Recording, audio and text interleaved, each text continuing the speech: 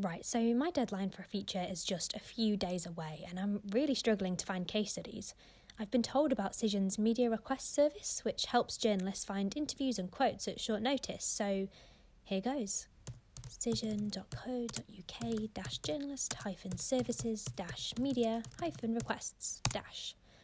Great, this is just what I need. PR for companies, charities, leading lifestyle brands, it's all here. Ooh, it even says that if I don't have time to put the request out myself, we've all been there, right? Cision Media Requests team are on hand to help out. And hey, for a rainy day, they can even direct you to PRs in specific sectors, so no faffing around with #journal requests. Content, samples, case studies, sources, I've got it all here on cision.co.uk-journalist-services-media-requests-. Consider this feature filed.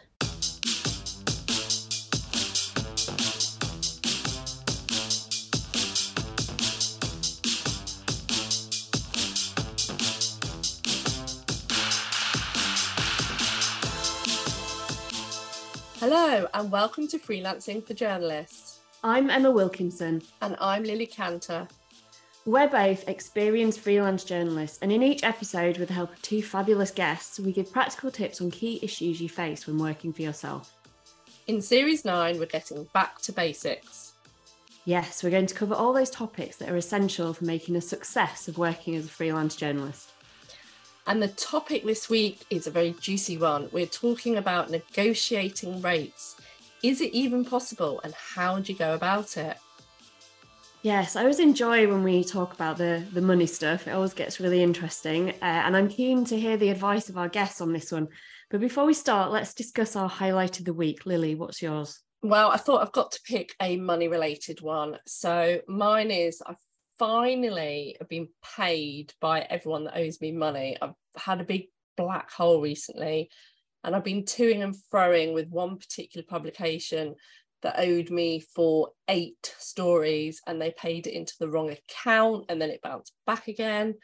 They finally paid it. They still paid it into the wrong account, but they had the right details this time, so it actually came through. So finally I've got that money, and I've been able to put money aside into my savings and be able to cover for Christmas. So I kind of feel that I'm in a nice position going forward. I'm not sure you're quite in the same boat, Emma, but no, always owed money. But it's really good that you finally tracked down that money that went missing. That did not sound like fun at all. Yeah, and although I've also got a mystery payment that I still haven't got to the bottom of. It's like £400. I don't know who paid me it. The bank just sent me a load of numbers that didn't mean anything. So I'm just going to sit on that for a while and see if anyone claims it. I've got no idea what it is. Yeah, listen up, everybody. If you've accidentally given Lily some money, let me know. Yeah. How about you, Emma, then? What's your highlight? So it's not really money related, but I finally managed to set up an interview with someone that I've been chasing for weeks, which is quite a relief. The piece is due next week, but without this interview, it would have been a lot of speculation and not many answers. Kind of really needed this interview. So it's such a nice feeling when a piece that has been a bit difficult to sort comes together. It always seems to hinge on that one conversation for me. And why does that one conversation always be like the last person you speak to? It comes right at the end. Yeah, I had exactly the same thing with the big feature I'm doing. And the last interview I did, I was like, oh, finally, it's kind of fallen into place. Yes, it's great when that happens.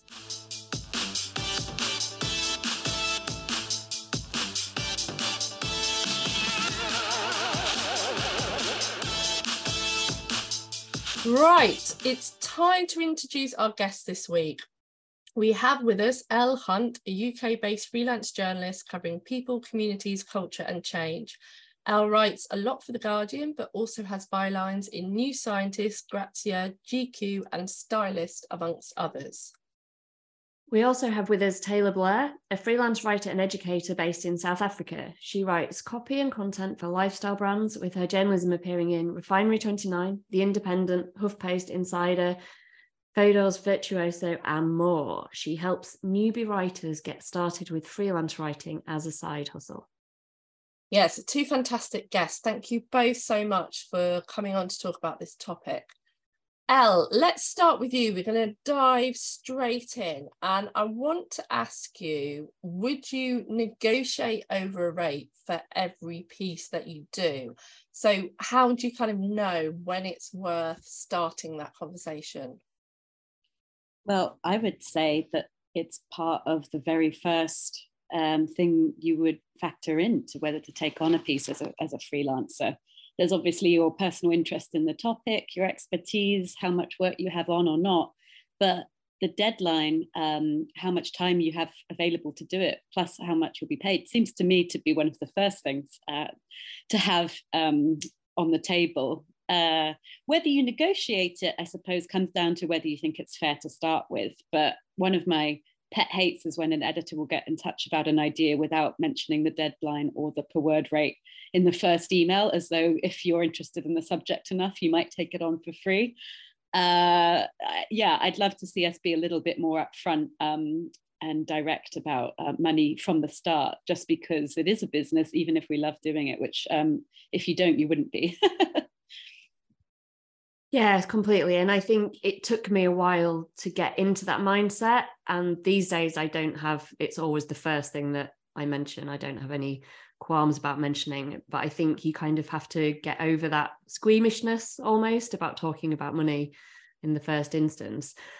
And Taylor, you do a lot of content and copywriting as well as journalism, where I'm guessing there may be more flexibility in budgets than there's traditionally been in journalism.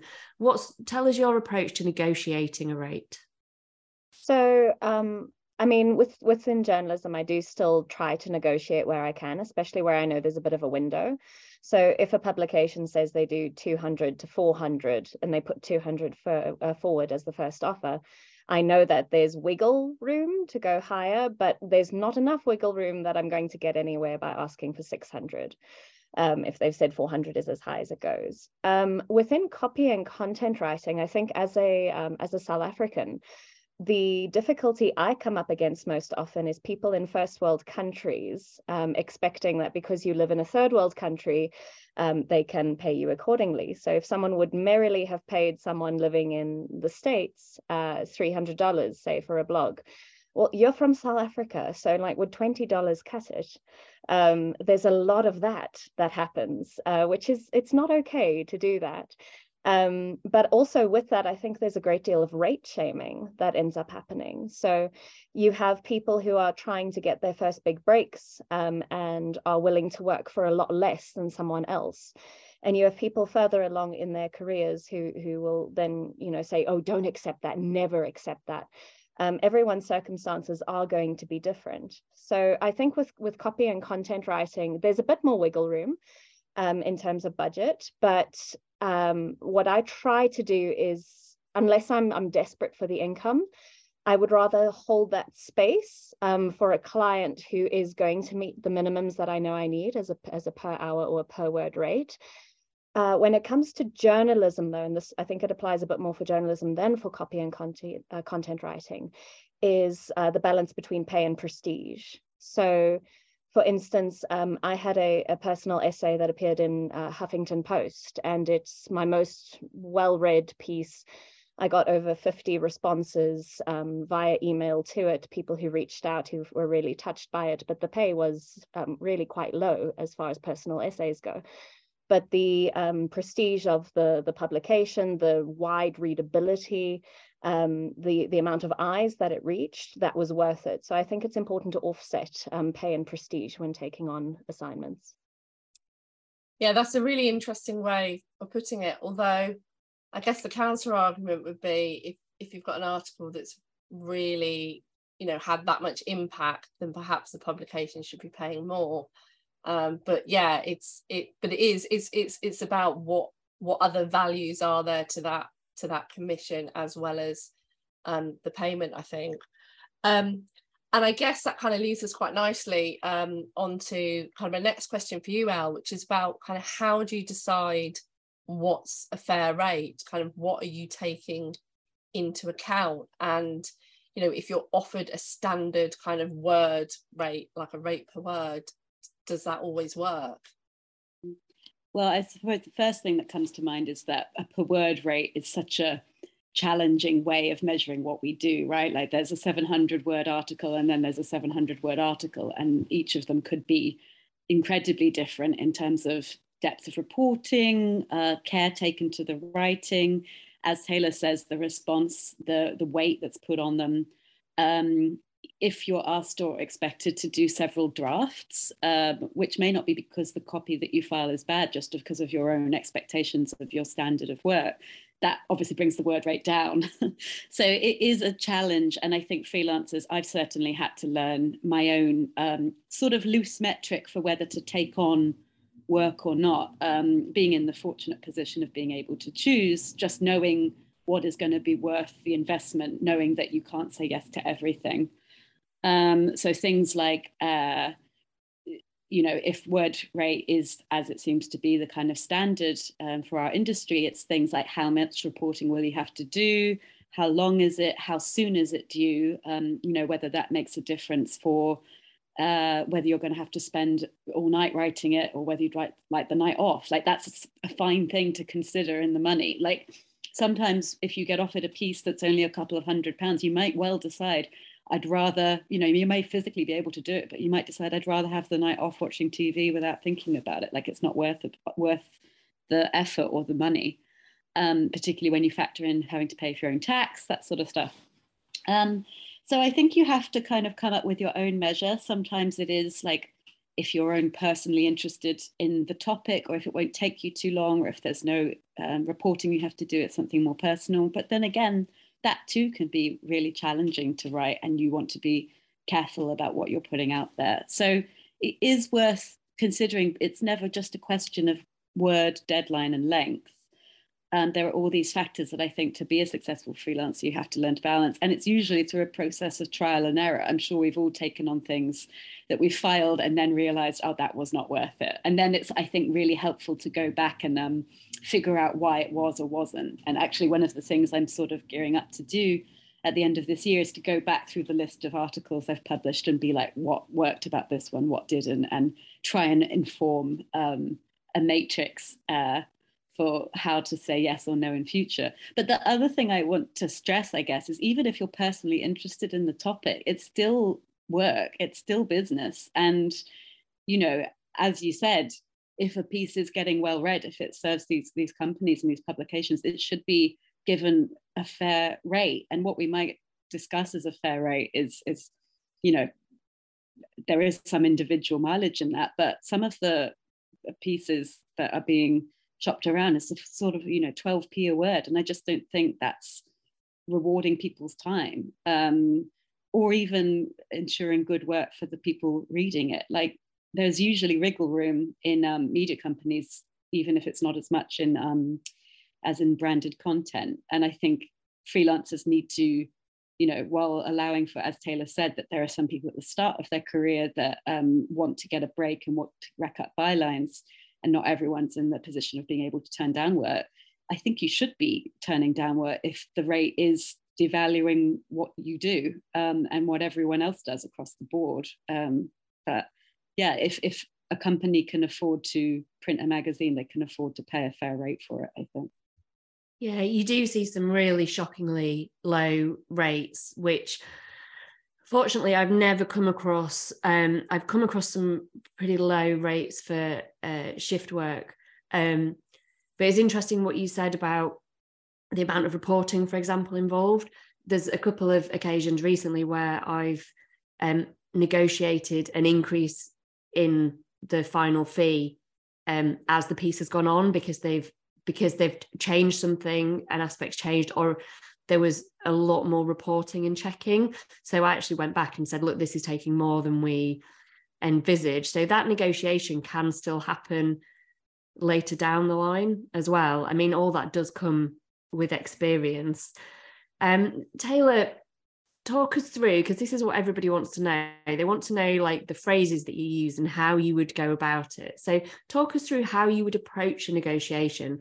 Let's say someone's offered you a rate, but your sense is that this is actually too low. What do you do next? What's the next step? I think there's a few steps that you can follow. So, I mean, obviously, if you've got a lot of work coming in, you can be choosy and you can walk away from something completely. One of the things I quite favor doing is if after asking for a rate increase doesn't go anywhere, you know, they're absolutely fixed on the amount, they're not willing to give in to anything higher, you can sometimes negotiate the scope of work within that. So you can then say, all right, well, then instead of me speaking to 4 experts for this piece, would you mind if I spoke to 2 and interviewed them? Instead of writing 1,500 words, how does 1,000 sound? Because then that's more in line with the kind of work you're going to be putting in for the rate that's on offer. And that's when they're not willing to bend. But in terms of a script, honestly, I do favor the phrase wiggle room. And it does tend to be what I favor. So I'll, you know, they'll come forward with the first offer and I'll say, I typically write a insert type of article, you know, personal essay, service piece, whatever it is, for an average of this amount. So this is a bit below budget. Is there wiggle room? And then you keep it open-ended. And I think one of the biggest problems is people tend to, they count themselves out before even asking. They assume there's no way the wiggle room will exist. I'm going to be called greedy. They're going to take the commission away from me. And that's never happened to me. Not once, not ever. It's on offer. They want you for the piece. Now it's just, you know, the nuts and bolts negotiations. If they've put 400 on the table, you're asking if 500 is doable. The worst thing that happens is they go, sorry, no, not. Are you still interested? That's the extent of what happens. But people have such fear rooted in asking for that extra bit that they often don't even do it, and they're leaving money quite literally on the table. It's on offer, it's available there, and people are too nervous to put themselves out there for fear of rejection. But it won't be rejection, it'll just be someone saying no to the increased rate. You will still get the piece at the lower rate if you decide to go with that.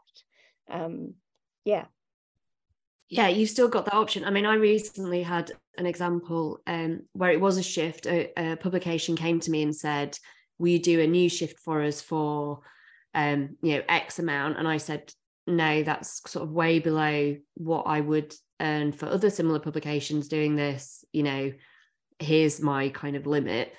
And they said, no, sorry, we can't do that. But actually 3 months later, they came back to me and said, we can meet your rate. Can you do a new shift for us? I was like, well, yeah, sure. I mean, I think sometimes you just have to know where your red line is, right? That's just way too low.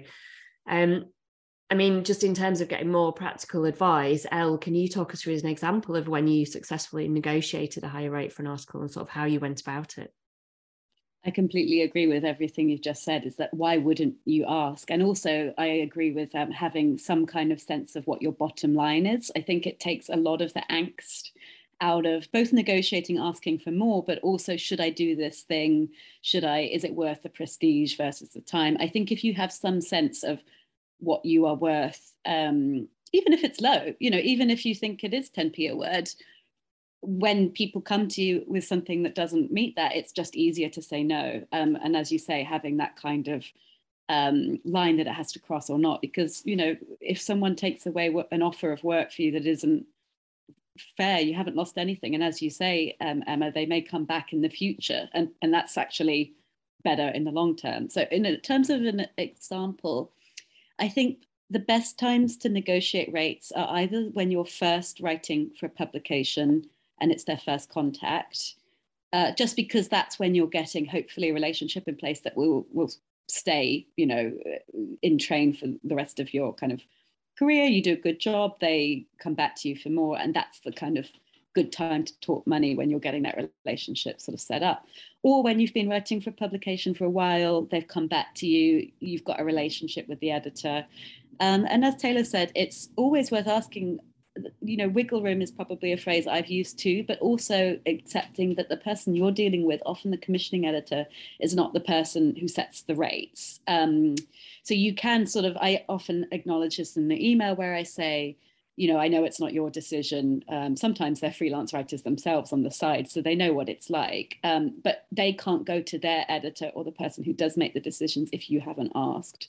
So sometimes I'll acknowledge, you know what it's like, or I don't suppose there's, you know, I know it's not your decision to set these rates, but I can't write for anything less than this. Is there any chance you could match it? Or, you know, it's just worth putting it out there, I think, in a way that everyone knows the game and how it is played, you know, like everyone knows that you sort of, if someone will do it for less, you know, they'll take that. So it's worth asking, I think, just to move the average up for higher for everyone. But yeah, I think I've definitely had success in both instances, both at the start saying if there's a fast turnaround, for example, you know, it would be great to lift this a little higher, just because I'll have to work nights to do it in time. And then also if we've been working for a little while together and I know that, you know, they value my work, but always ask, because the worst that can happen is that they say no. And I'd like Taylor said, I don't think I've ever had work taken, like the offer rescinded. It's, you know, if it's there, it's yours to refuse. And the only thing that can happen is you end up with a bit more. Yeah, it's always worth asking.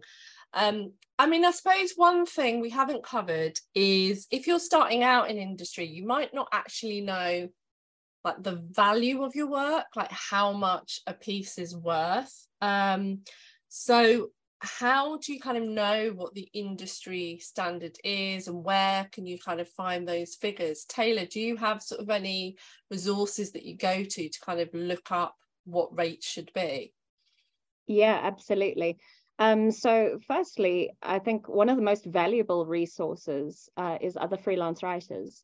So I think there's a false belief that you need to go it alone and everyone else is your competition. But the more you build your network of freelance writers around you, number one, you're building a referral network. So if a piece isn't right for them, they'll point an editor towards you, for instance, if it's going to be more your beat. They will you know, it's also a support structure. It's somebody who's in the same game as you, who understands you.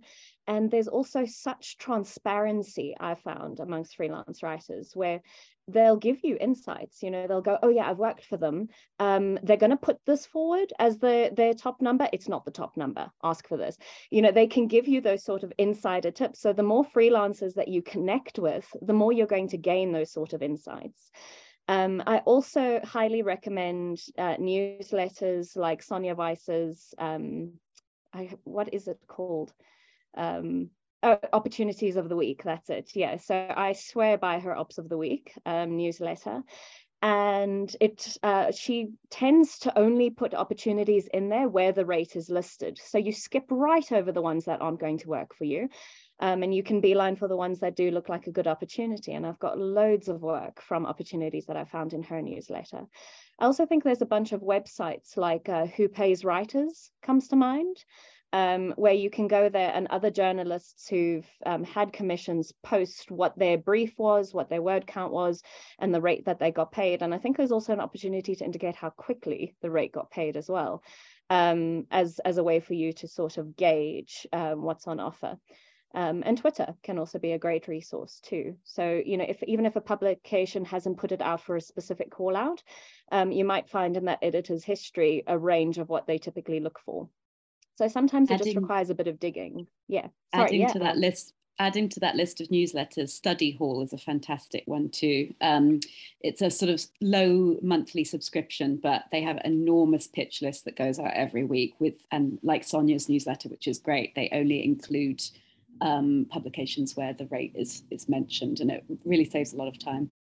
Yeah, and there's also in the UK, the NUJ have got a freelancers rate listing for loads and loads of different types of work, and Journo Resources has got a list, and there's the list that Anna Codrea-Rado put out I think during the pandemic, where people were updating how much they were actually getting paid at publication. So we'll put all of those in our show notes, but yeah, there are quite a few different resources around. I mean, we've talked a lot about kind of some of the phrases that you can use when negotiating rates, but I mean, are there any circumstances where you just wouldn't go down that road in the first place, you know, when it's just not worth negotiating, or you're doing it for another reason, I guess? Elle, do you have any thoughts on that? I think it's always worth asking, because even if you're really passionate, really keen and really set on doing it, I think why not ask? I suppose it sort of perhaps comes down to the prestige question, where there are some bylines and commissions you would try to get without a kind of really factoring in the money. For example, I think something like the Guardian long read desk, which I haven't written for, requires several rounds of edits, where that's something where if you look at it strictly on a per word basis, it wouldn't perhaps make the most financial sense. You could maybe make the same amount or more from shorter, less in-depth articles, but you're doing it for the challenge, the opportunity to immerse yourself in a subject and to work with a really great editor. And even, without wanting to sound too lofty, improve your craft, But I think it is still, because we are journalists, because we are passionate about it, we're interested, we enjoy the opportunities and the conversations and the access that comes with it. I do think it's important to always remember that, it's a business, it's how we make our living, and we have but one life on this planet, and we shouldn't be working for free or close to it. So even if it is a passion project or a prestige project, I think it's worth always factoring in money, because it might be coming down to sleep or exercise or time with your family. And these are also important things that we have I'm sure as freelancers and freelance journalists have a tendency to neglect if we have a story on the go. So I think it should be knowing not only what you're being paid for the piece, but what you might be giving up, what it might be costing you as well. This is my radical post-work manifesto that I've been pushing since the pandemic. Yeah, and do you think in kind of when you've been doing negotiations, I'm going to ask this to both of you, Elle, I'll come to you first. Has there been an aspect of sort of an argument or a proposal that you've put forward in negotiating that has carried the most weight? So it might be your experience or the strength of the idea, or I recently, because they wanted a really fast turnaround, I asked for £50 more than they'd originally suggested. And in the end, they came back and said yes, because I felt like they'd let me know that they were in a bit of a bind here. So I was like, right, okay, you need me more than I need you at this point. Elle, have you found that there are certain things that do kind of hold weight in that negotiation? No, and to be honest, I'm probably making it seem like I push it more than I do. Mostly it's a sort of Hail Mary pass where in the first instance I'll ask, is there any wriggle room? And if there isn't, fine. If there is, great. And that reflects that I'm again in this fortunate position to have enough work to turn down. But at the same time, even if I didn't, I think I would be looking to do some perhaps more lucrative kind of copywriting work, something like that, where the rate is higher and the stress is lower. So it's not like I have a kind of ironclad or magic series of words, but I think it is about just the act of asking. It shows that you take yourself seriously as a business, you take your work seriously, and acknowledge that the person you're dealing with is also doing business. Like it is, that's the exchange, and you can have this conversation. And I think that has sort of trickle down effects to how else you conduct your work as a freelance writer as well. Yeah, I think it makes you sound more professional. I've never had anybody get offended from me asking. I agree. Why would they get offended? I think if anything, it makes you sound more professional, but it also pushes back on this idea that we do it because we love it, or often people often people write for free because they're trying to get bylines and experience, but we should be paying those people too. If it's worth publishing, if it's of value, then it's worth paying for.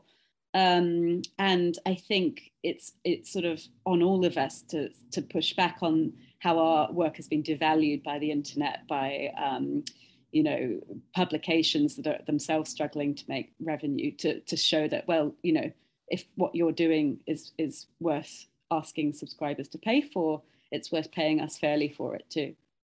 Yeah, Taylor, have you found that there's anything particular that that an editor's kind of more accepting of your negotiation might be kind of speed of turnaround or something else? Yeah, I mean, I think also if you're in an enviable position where you've got like a great celebrity interview where they've approached you, they want to chat to you, in a situation like that, it's yours to shop around to who you want to, and essentially get the rate that you want to get. If you have a case study that you've got a connection to, and they're going to make or break that piece, you should be rewarded for that. But I think, like Elle says, one of the things I find really helpful with figuring out whether to take it on or not is, firstly, don't put yourself in the position. If someone pays really atrociously, they're renowned for treating their journalists really poorly, taking 5 months to pay you, that sort of thing, you don't need to apply there at all. You don't need to send a pitch their way. And I think also Jen Sincero, in her book, You Are a Badass at Making Money, which I highly recommend, by the way, she talks about the relative value of things. So, I think Elle mentioned 700 words is not 700 words. There's 700 words you can blitz together in half an hour, and there's 700 words that you are going to painstakingly agonize over for the better part of a month. And it's much like a bottle of water in a 5-star restaurant is going to hydrate you exactly the same as a bottle of water from the corner store, but the value is very different. And I think, Jen Sincero in her book also talks about the different states, and at the risk of sounding a bit woo here, when you take on something that's really low paying and it's much more work than you thought it would be, your energy with that money, with that work, is really heavy and low, and you sigh as you're sitting down at the keyboard, and your fingers are sort of thumping as you eke out the article, and when you're filing it, there's a sort of good riddance energy to it. And then on the flip side, there's also really negative energy when there's like an exploitative element, when you're being paid an absolute fortune for something that's, well, it really wasn't that much effort to do. So the ideal space is to find that middle, where you're being paid well and fairly and justly for a really good piece of work that you're putting your heart and soul into, but it's being fairly compensated. And when that's happening, you're in that ideal space where you're producing great work, you're being paid well for it, and everything just feels aligned and fabulous. And trying to aim for that, which is why I really love Elle's idea of an audit at the end of the year, looking at your articles that you've worked through and seeing which ones gave you that space where you didn't feel icky because you overcharged, and you don't feel exploited because you undercharged, but it just sits right with you, and trying to fill your books with those opportunities. Yeah, I think that audit's a really good idea, because Emma and I did an episode on self-appraisal where we talked about sort of praising your work and what you're doing and what you'd like to be doing, but we talked less so about that idea of like appraising your rates and who you're working for and whether it's kind of worthwhile financially. And I think there's, it's trial and error, and you'll find along the way kind of what works best for you. I know there's a publication that I used to write a lot for, now it's more every now and then, and they only pay £130 for a piece, but they pay really, really quickly, quite often before I've even filed the copy, and quite often it only takes me an hour or so to write. So actually £130 an hour, or even for 2 hours work, is worth it. But I will only pitch ideas that I know I can turn around quickly. So it's kind of balancing that up. But kind of one thing I just kind of wanted to finally move on to was to perhaps kind of some reflection on kind of where we're at in the industry, because I sometimes feel like editors are under pressure to bring rates down. I know we had someone contact the other day that they had been negotiating with an editor, and the editor had said, sorry, I have to ask, but will you do it for any less than that? And my advice to that person was absolutely no way. Go back to them and say, this is actually already below the standard industry rate. This is all I can do it for. And the editor came back and said, yeah, that's absolutely fine. It's just my boss will tell me off if I don't ask you that in the first place. So the editor's under pressure to try and pay less. And I had a situation myself recently where someone I've been writing for regularly offered me a completely different rate to what they normally pay. They commissioned 3 pieces, and I thought, are they thinking if they commission 3 that I give them a discount? So I went back and said, sorry, but is it possible to get paid my usual rate, which is this? And she came back and was like, oh yeah, I forgot you were on that rate. My budget's a bit tight this month, but I'll find the money. So I think sometimes we do find editors or their bosses are kind of trying to really squeeze freelancers. And you hear a lot that rates are stagnant and they've been the same for decades. And I guess as freelancers, we've got a responsibility to push back against that. And I just wondered kind of what's your take on that? Do you feel like that there is a rates issue in the industry? Sorry, I sound like I've just got my soapbox, but Elle, what's your take on this? I think absolutely. And I think it's been a problem for quite a while, right? Like, I mean, we see it across the board in staff jobs as well, where there aren't pay rises. There are journalists walking out of the job because they're not getting pay rises. And of course, this is now increasingly a societal problem with the cost of living crisis. It's not just journalism. We've perhaps become more accustomed to it than other industries. But yeah, everyone is feeling the squeeze, editors and freelancers alike. And I think the fact that you're getting, editors under pressure reaching out to you to see if you'll write for less shows the importance of standing your ground and asking for more. Like it's not a deferential relationship, but they've come to you because they know you do a good job. And if they're, in both those cases, they were able to match your standard rate. But I think it's being aware that they're going to be looking to save money in the same way that you should be looking to make more money. I would like to see, a world where we can all just say we won't write for some pieces. No piece should be worth 10p a word, but that's not the reality of the industry, right? Like, people are expecting to read high quality content for free, and we don't have a reliable business model of keeping these publications afloat in many ways.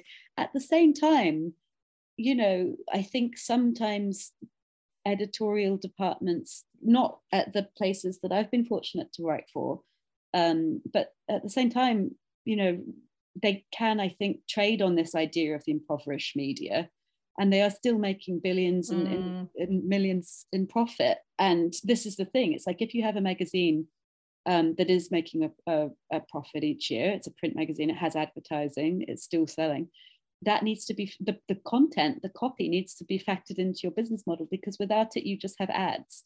And this is I think perhaps sometimes there can be a little bit of you wouldn't be in journalism unless you loved it. We don't do it for the money. There should be a bottom line of, you don't have a product without writers, without creatives, and that needs to be valued fairly. So if you have any kind of wherewithal to turn down work that isn't worth it for you personally, whatever that line is, I really encourage you to do it, and to tell them that the rate is just not high enough. Because if we act like we're grateful for the scraps that we get, there's no incentive for these companies to offer more. Yeah. And I think also sometimes the rate for, say, for example, a shift versus a commission piece is so vastly different. Like, they might expect you to work for a whole day for £120, yet they'll pay you 150 for a piece that will take a few hours to put together. And that I find kind of mind-boggling. But I know when I've been offered shift work and I've turned it down, I have actually turned around and said, but do you commission, and how much do you pay? And kind of tried to keep those doors open, because they do normally pay more. And it's interesting you mentioned the 10p per word rate as well, because as a publication, everyone keeps asking me why I don't write for this particular magazine, and it's because they pay 10p a word, and I'm not working for 10p a word, no matter who the publication is. So you do have to stick to your guns there. I mean, Taylor, have you got any sort of thoughts on where we're at as an industry, and what, as freelancers, do we have that responsibility to push back? I think I've got quite an interesting perspective, again, through having being a writer in South Africa. and looking at something like shift work, right? Looking at shift work at newsrooms in the UK, and I can't wrap my head around how that works out to a doable hourly rate. Why not take the 8 hours you will spend on that shift, don't do the shift, spend your 8 hours just punching out a whole lot of pictures, send those out there, and you're going to make thousands more in pounds than you're going to make in that shift. I don't understand how the shift model is sustainable. And I think when we're looking at the idea of the impoverished media narrative, a large chunk of it probably comes from that. I think you need to, you've got to have a point that you're not going to go below, and that's going to differ from person to person. But I do agree with Elle that it needs to be high enough that, you know, they get the message. So if you are hitting out at 10 different journalists and every single one is going, sorry, no, not for that rate, it's only through that you're going to go to the higher ups and go, so listen, we can't find anyone to write the article. What are we going to do? And if you don't have that, if you have somebody who's always going to take the scraps, you know, the opportunity to deliver scraps potentially becomes a bit higher. And then I think the editors need to consider what the caliber of the content they want to put out, and who they're approaching. And, you know, if you're consistently being told, no, that rate is not acceptable, you hear editors complain about why isn't my inbox overflowing with pictures? There needs to be a bit of self-reflection in some instances, right? Perhaps it's because you're renowned for paying terribly, and as a result, people would rather take their fabulous, timely hook and go elsewhere with it. And then in that way, you know, when publications who pay their journalists well, and who are a pleasure to work with, they're the ones who are going to have the, you know, inboxes that runneth over. And those who don't offer that, who, you know, mistreat freelancers by offering criminal rates, they're going to run dry, and rightfully so, I think. Yeah, I mean, and it comes with experience, because I think we're all coming from the perspective of having done this for a number of years. And I think it is up to those of us who are more experienced to kind of push back and say, your rates are too low. You know, here is what the industry standard is. Here is what I get paid for other publications that are similar to yours. So I work for a lot of specialist magazines that do tend to pay a bit better sometimes than kind of nationals for shift work and for features. But, you know, if they come to me, if a different publication comes to me with a, you know, a word rate or an offer that's below, I can say, look, do you realize this is what all your competitors, all your peers are paying for the work? You're not going to get the same quality if that's the rate that you're offering. And I think it is up to those of us who have that bit of extra experience to push back. The shift rate, while I agree is completely low, it doesn't match up the pitching of the articles, particularly when some of these shifts expect you to do news rates where it would, publishing where it would be like 4 articles in a shift.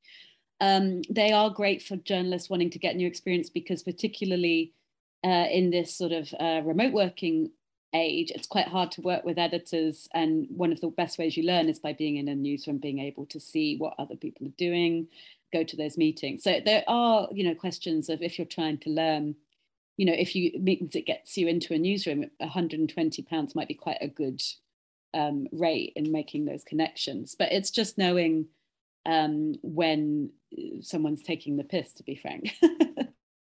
Yeah, and also when to stop. Like that rate may be okay for a short time whilst you build up those contacts, but once you've got those contacts, you need to move away from that model, because you can be earning a lot more. And the other thing I just say finally on that is sometimes when you do shift work, they'll put you on payroll, and then you've got to measure the pros and cons of that. So you'll get taxed at source, but then they may also be paying holiday pay, so you're actually getting more. You may also be able to take sick leave. They may be paying into a pension for you. So there are kind of lots of things to think about, you know, with that. But, you know, this has been a really useful conversation, I think. And I think particularly for those starting out, just giving them that confidence to not just accept like the first rate that's given to them. Just to round up then, I'd like to come to both of you for your kind of one piece of takeaway advice from today's chat. So Taylor, perhaps if we could sort of start with you, what would be your kind of one key tip? I think my key tip that I'm taking out of our conversation today is Elle's suggestion of the audit.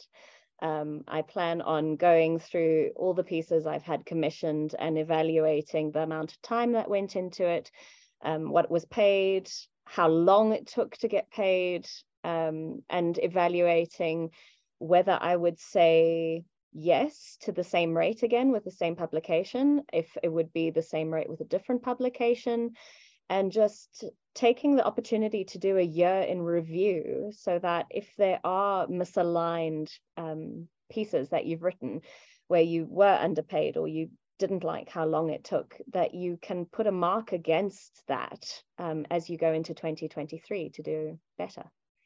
Yeah, it's the perfect time of year, isn't it, to start thinking about all those things and reflect on what you might do differently next year. Elle, same question to you. What would be your one top tip you take away from today's chat? I think to sort of professionalize a little bit. I mean, it's easy to, after having been a writer for quite a while, to just be like, oh, this is what I do. But sometimes it is good to take the step back and think, which are the relationships that I'm finding rewarding and the commissions that I'm finding challenging or expensive, and just acknowledging that time is money and I can't, it is worth making that cost benefit analysis of what am I just doing because I've always done it, and what would I actually like to grow, expand in, see more from, separate to the question of money. I think in some ways it's knowing sometimes would you like to set up your business so that you can get a full hours of sleep every night, or is it saying yes to every commission that kind of comes your way? So just sort of trying to think about it more as a business than as a number of words in general, I think is quite helpful.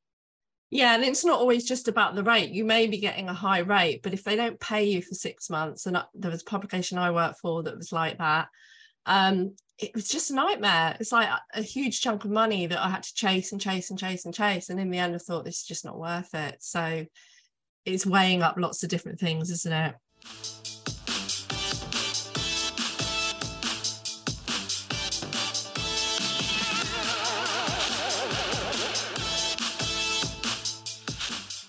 Okay, fantastic. I think now, just to finally finish off, we're going to ask both of you for a freelance recommendation.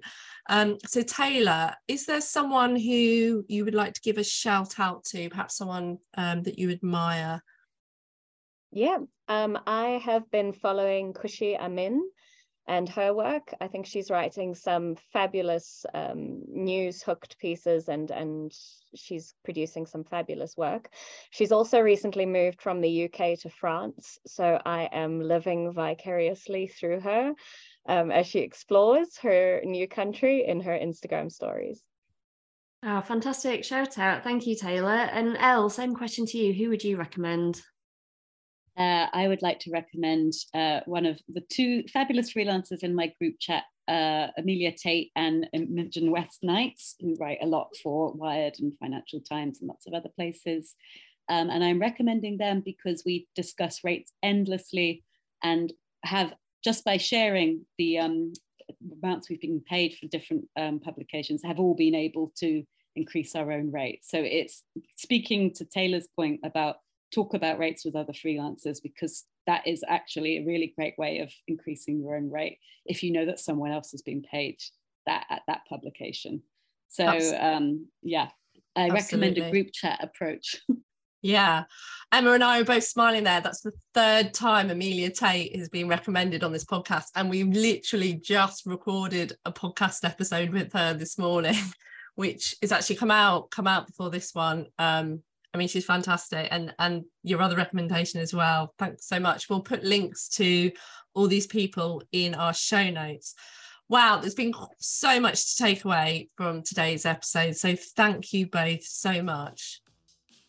Yes. Thank you for having us. Yeah, it's been great. So much, you know, always really interested in learning how other freelancers approach this kind of thing, because you're just isolated, aren't you, working on your own? So it's really fascinating to hear.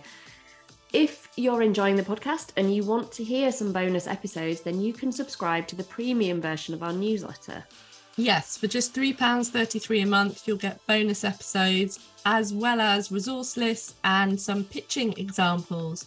To find out more, head to Substack and search for Freelancing for Journalists, or check out the show notes in this podcast episode. Yes, and speaking of connecting with other freelancers, if you want to make more connections and you're not already a member of our Freelancing for Journalists Facebook community, come along. We have almost 6,000 members in there now. Yes, and we're also on Twitter. We're at Freelancing4, and you can follow us individually. I'm at Lily Cantor. And I'm at Emma Journo. And we want to say thanks to our research assistant, Helen Quinn, and our producer, Maddie Drury.